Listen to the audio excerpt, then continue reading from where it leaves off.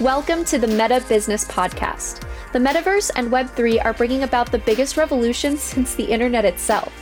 With your hosts, Paul the Prophet Dawalibi and Jeff the Juice Cohen, we will be bringing you the latest metaverse business news and insight into what it all means. The Meta Business Podcast starts now.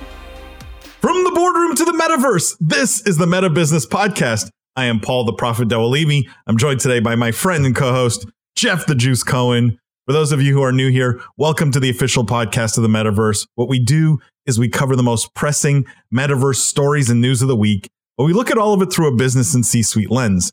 We dissect, we analyze the business implications of everything happening in this industry. For our regular listeners, thank you guys for tuning in every week. Thank you for all the love, the 5-star ratings and reviews. Thank you for sharing the podcast if you have already. If you haven't, send it to a colleague, send it to a friend. Leave that review, hit subscribe on whatever podcast platform you find us on. We're everywhere. It helps others to find the podcast. If you leave a review, if you share it with a friend or a colleague, we really appreciate it. Jeff, how you doing this week? Doing well. I, as you know, Paul, I started a new job this week. So, new day Congrats. job. This is obviously my main job here is talking about the metaverse, but a new day job. So that was keeping me busy this week. There you go. Congrats. It is cool. You want to shout out the company? Yeah, I'll give a shout out. Yeah. So I've joined a company called Homa Games. They're a mobile publisher based over in France. So pretty excited. I'm going to be running corporate development for them. So yeah, doing a bunch of M&A across the mobile gaming space. Maybe a little bit in the metaverse. We'll see. We are going to be looking at some Web3 stuff. So that's obviously exciting. I was going to say, are you going to be buying play to earn mobile games? We shall see. I think, it is definitely an area where Web3 definitely play to earn. We'll see. I'm not sure how sustainable that kind of exact structure is, but definitely looking at blockchain sort of Web3 stuff. Maybe even buy some land in the metaverse. Who knows? That'll be cool. I will be jealous if you become a significant landowner in the metaverse. Look, we talked about play to earn here. I think we have to start, Jeff, with a story, kind of a fun story, as we always do. And this is a new term that I've seen, at least, and I think it's interesting. I think I probably first saw it about a month ago in the context of a different company. So this is the second time I've seen this term, and I think it's interesting. It's fun.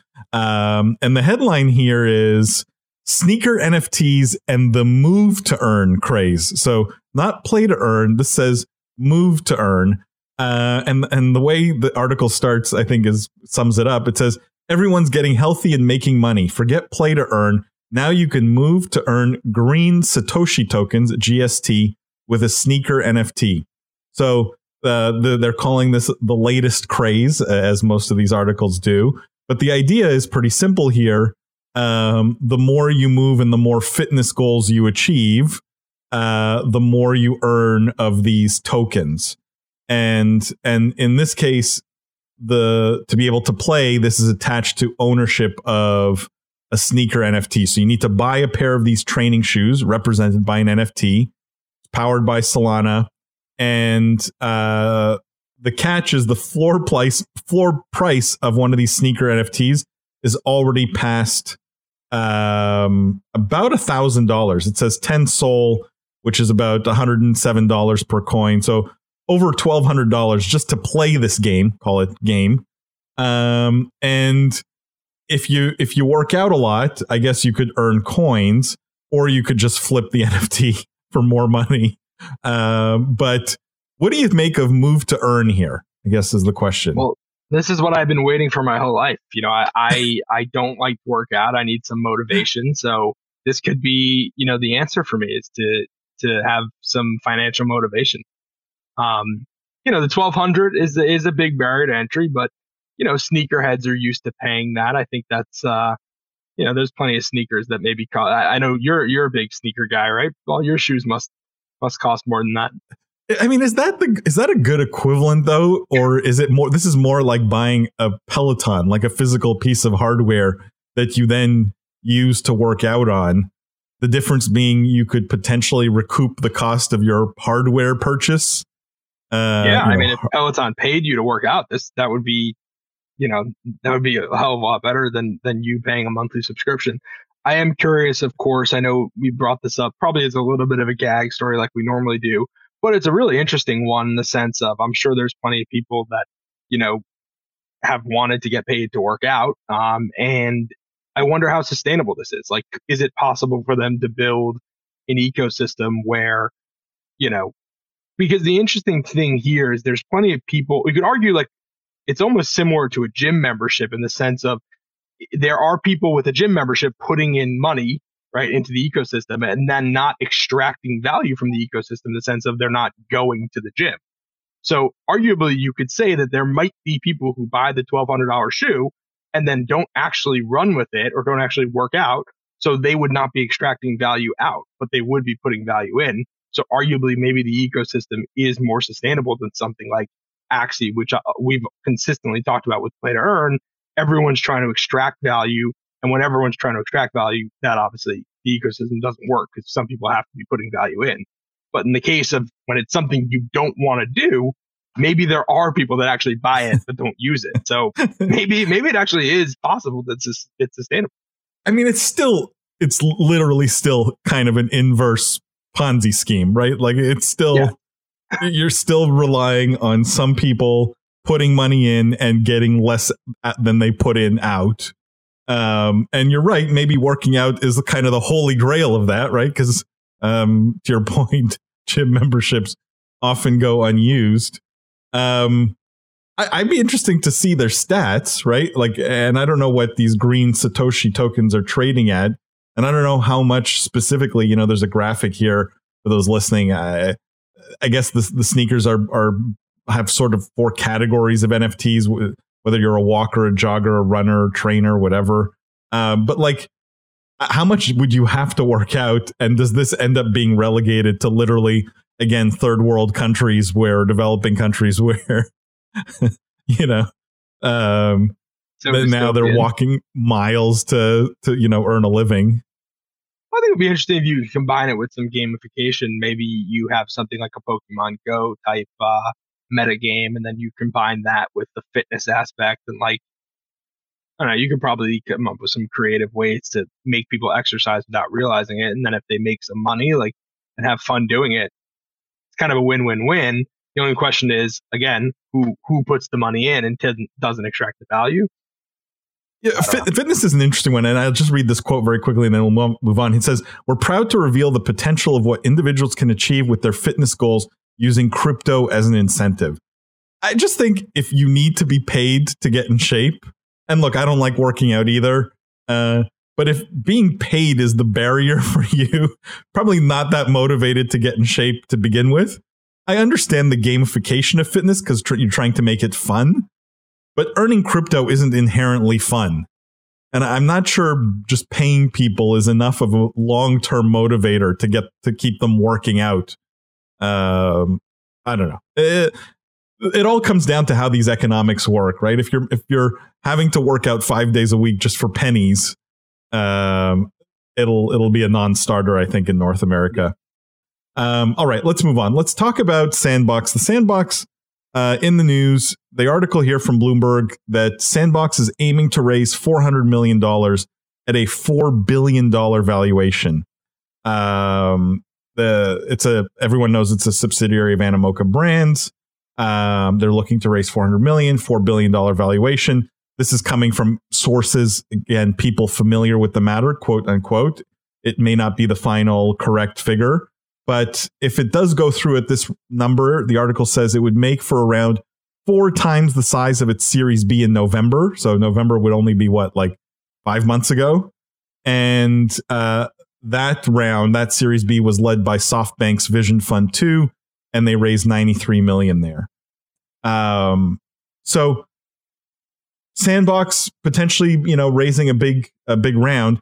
I just want to put this story before I turn it over to you, Jeff, against this other article where they were mentioning that Sandbox and FlickPlay are announcing a partnership that allow players to use a blockchain asset on both platforms. So freely move a good between both worlds.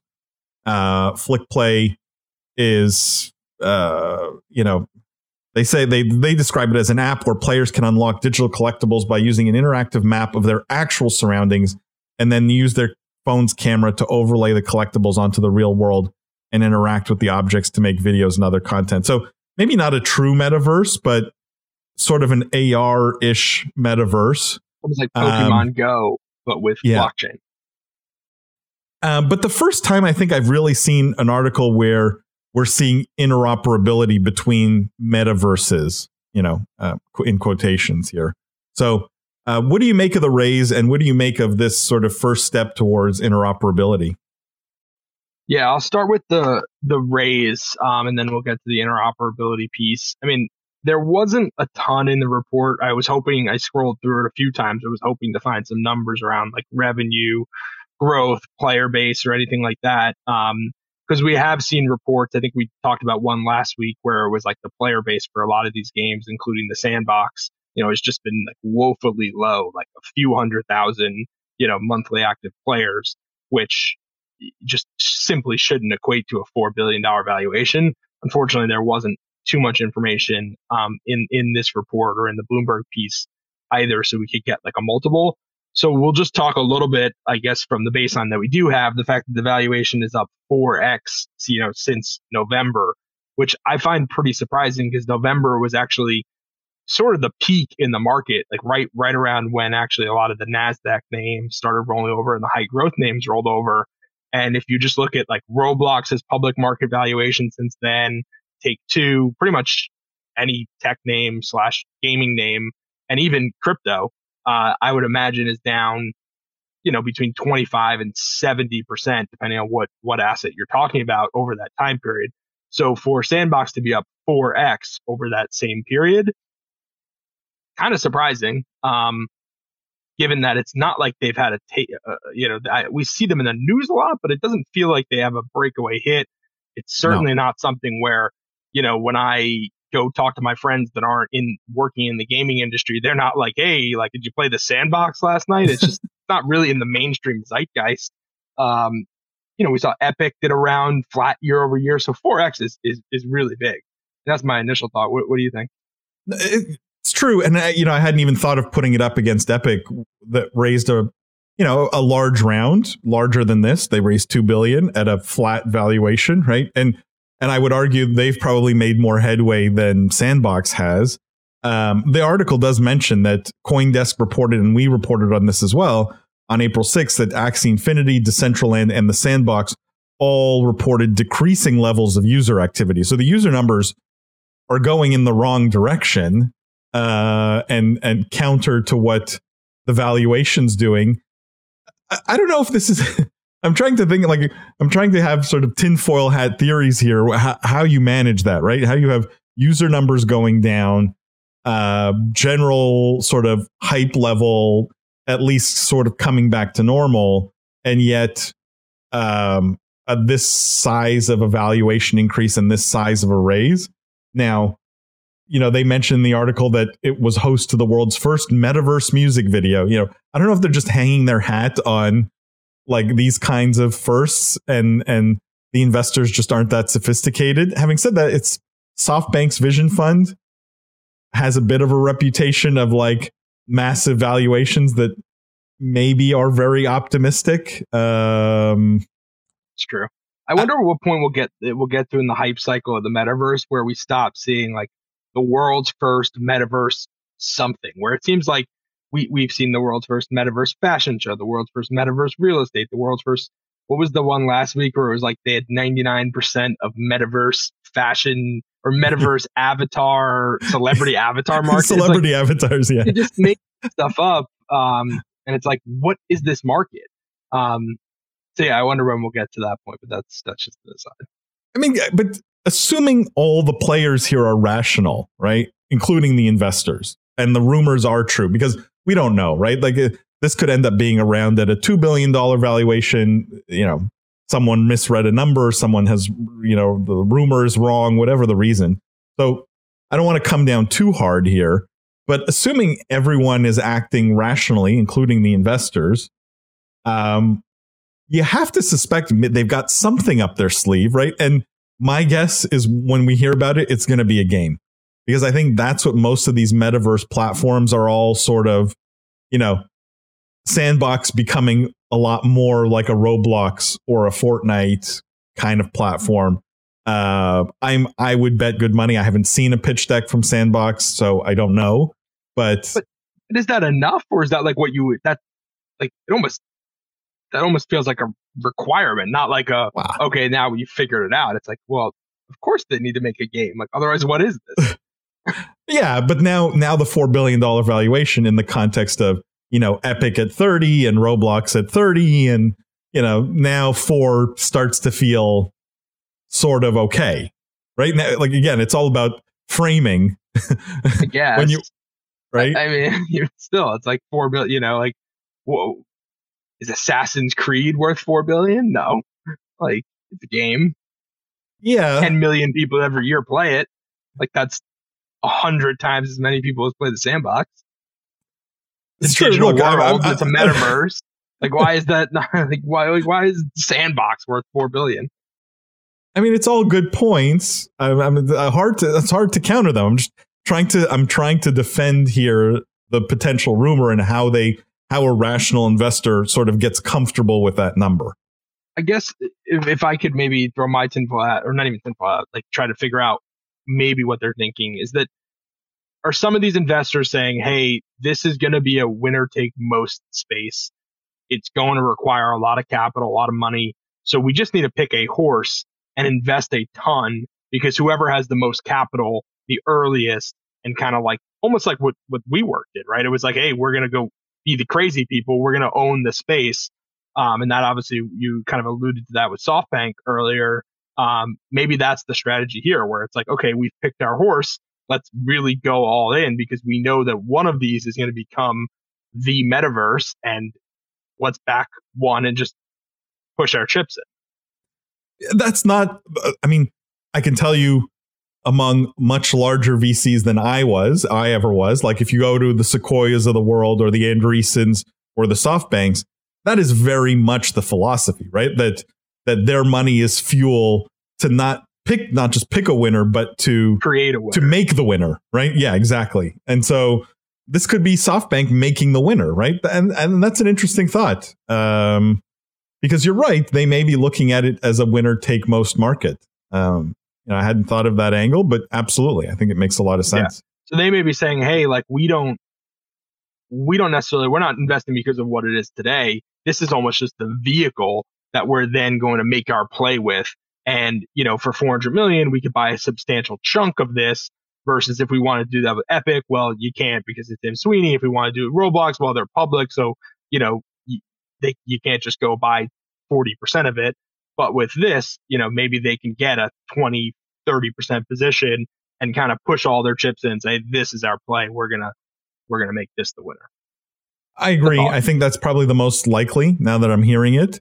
I think the other interesting, then we could probably spend a lot of time, and we're not going to, we're going to move on here. But like Animoca has been killing it just from a, like, how much attention the pieces that they own now are attracting, the dollars that the pieces they own are attracting, like the number of companies under that umbrella and the amount of dollars. I don't know what the total amount of dollars raised under that umbrella has been, but it's huge. Like it's got to be a really big number at this point. They're the Tencent of Web3. I mean, I'm sure I'm stealing that from someone, but I just kind of can't. It's what they are. They're the Tencent of Web3. Let's talk about the flip side of this. I think we'll end here with two quicker stories here about people upset about metaverse experiences. I think we always want to try and show both sides fairly here, the hype and the pushback. And this first one is, I like the headline: crypto gaming landlords, in quotations, upset they can't keep exploiting all the players quitting. So the subheadline: exploited players are rebelling against diminishing returns in the Pokemon-like NFT game Axie Infinity. So, we've talked about Axie Infinity. We talked about the $600 million heist, which we now have found out, by the way, we should comment on this. It was committed by North Korea. So they're the ones who stole the $600 million. from Axie Infinity, which I think makes sense. But what's happening now is, it says here, as Vice reports, the result is a highly financialized community fueled by the promise of future riches and predicated on a constant influx of new players. Many of those new players can't afford to buy Axies directly, so existing owners loan them out for a cut of future earnings. The Axie community charitably calls the bosses managers, the workers scholars, and the overall arrangement a guild. We have, I think, talked about guilds briefly, at least. But, you know, as the payouts get less and less in the context of this heist, are you surprised to see headlines like this?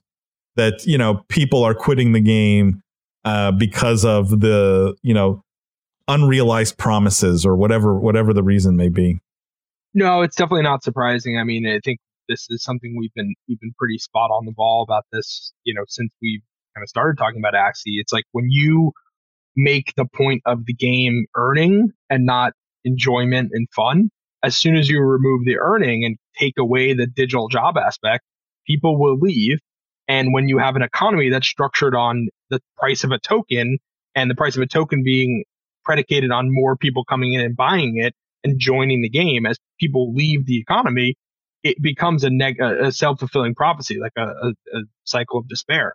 And it just gets worse. So not surprised that people are leaving the game. As people leave the game, it gets worse for the people that are already there, that remain. So more people are going to leave.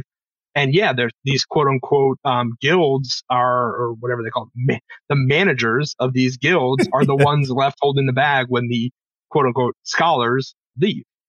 Yeah, but it's all like you hear them talking. It sounds like a early 20th century labor dispute, right? Like, I had a fish farm and a plant farm. I'm reading this quote directly from the article, and 10 scholars. They have almost all quit. My Axies are worth 10% of what they cost me to breed. I learned a lot in Axie. But like, are we going to start seeing scholars unionizing? Are we rules against, landlords exploiting their workers? The whole thing has felt like kind of the worst part of any kind of capitalist endeavor, basically. Like, literally, they picked the worst parts of it all. You have this sort of indentured servitude with scholars working to pay off their loans. It starts to sound very dystopian. And I think I've always said Axie Infinity in my mind will always be relegated to developing countries. But even there, it seems to be falling apart. The other sort of conversation I wanted to have in this article was, and the headline here was, I visited Chipotle in the metaverse to try and understand why restaurant chains are flocking to it, and the experience left me both baffled and hungry. So this was in Roblox, and someone visiting the Chipotle activation in Roblox. And their conclusion was, although it's amusing, I don't foresee metaverse restaurants as a lasting feature. Now, compared to the last article, Jeff, this one I think is way more disingenuous in the sense that, again, I think we talked about this in the context of the fashion show, right? The Metaverse Fashion Week. It's someone going into Roblox on their 8-year-old MacBook because, their editor told them to do a story on this. They're not gamers really. And so the experience feels confusing.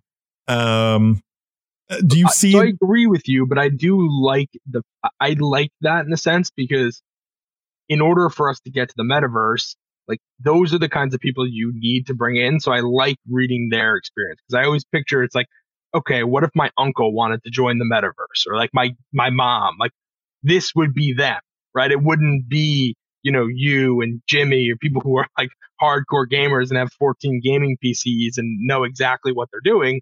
It would be, people that don't.